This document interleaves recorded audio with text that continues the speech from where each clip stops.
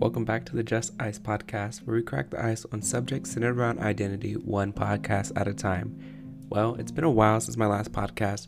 I purchased a ukulele, so I was kind of practicing that, and then realized I was kind of abandoning my other 2022 ambitions and goals. So here I am back on this podcast. Really quickly, you guys should count on your blessings day in and day out.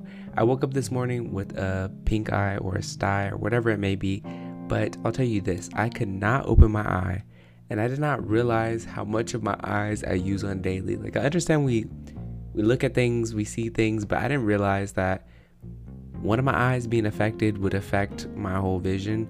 So take care of yourself, wash your hands, do what you need to do. I'm always at the gym touching stuff, so I should be washing my hands more often, but I guess you can say lesson learned. Secondly, I quickly want to touch base on Love is Blind, just because I talk about that a lot on these series or episodes. Wow. One thing that's relevant to me, I don't mean relevant. Actually, one thing is like something I noticed by watching Love is Blind, right? From the outside, relationships look nice and all. And we're like, oh my God, they look so beautiful. They look so nice. They look this, that, and the third. But what we don't realize is what actually happens behind closed doors. There's a lot of personal problems that we don't ever see. So I'm going to stop being envious of other people in relationships, and I'm going to stop feeling jealous by the relationship, because in reality, you don't know the underlying problems they may have. Especially in Love is Blind, I was really rooting for these couples, and the couples I was rooting for didn't get married, and the ones that were like, it's not gonna work, got married. So with that being said, don't judge a book by its cover. That's for sure.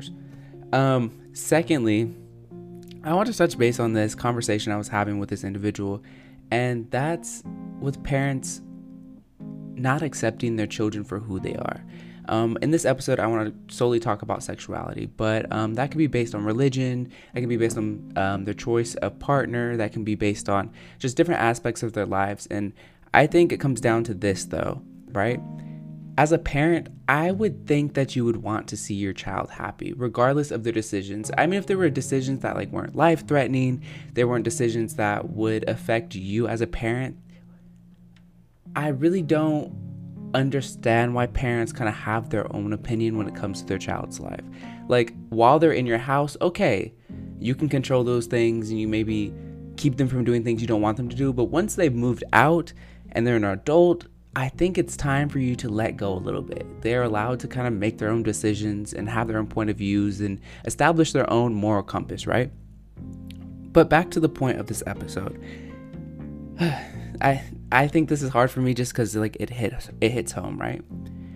So recently, and also my past, I've met people, right, who come from families that don't accept them for their sexuality. From the outside looking in, from somebody who isn't in my shoes or isn't in the shoes of someone who is dating someone whose parents aren't accepting of their sexuality, it doesn't seem too bad, right?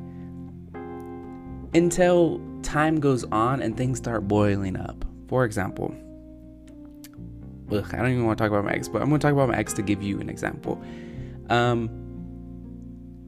His parents really didn't accept him having a boyfriend, right?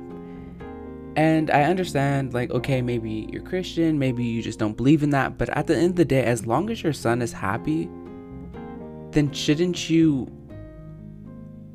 I don't know, be happy for him and be like, okay, since he's happy, I guess I'm gonna like put my beliefs aside and kind of listen to what he has to say. No, it didn't work that way. For example, let me not stop saying for example, because I'm pretty sure I've already said that like 6 times in this episode. But for example, I went to his hometown and like met his family, met his friends, this, that, and the third, like his aunts, his uncles, his cousins. And I was like, wow, like I'm glad I'm getting to meet his family and like where he was raised and how he was brought up. But then we pull up to his parents' house. I was like, already kind of knowing that it was a difficult thing for him, this, that, and the third. But when we pull up, I was like, okay, I really don't want to meet your parents because I understand they don't want to meet me, right?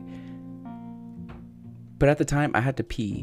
And I was like, oh, shoot, like I need to pee. So we pull up. I was like, hey, can you ask your parents like if I can pee? And he goes inside, whatever, and then asks his parents, like, oh, well, Justice needs to pee. Like, can he come inside really quickly and pee? And guess their answer. Their answer was no.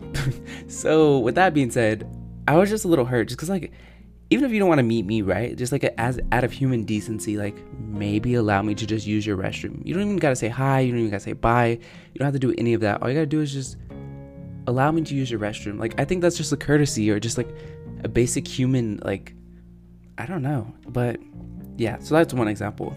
But I think just what hurts me the most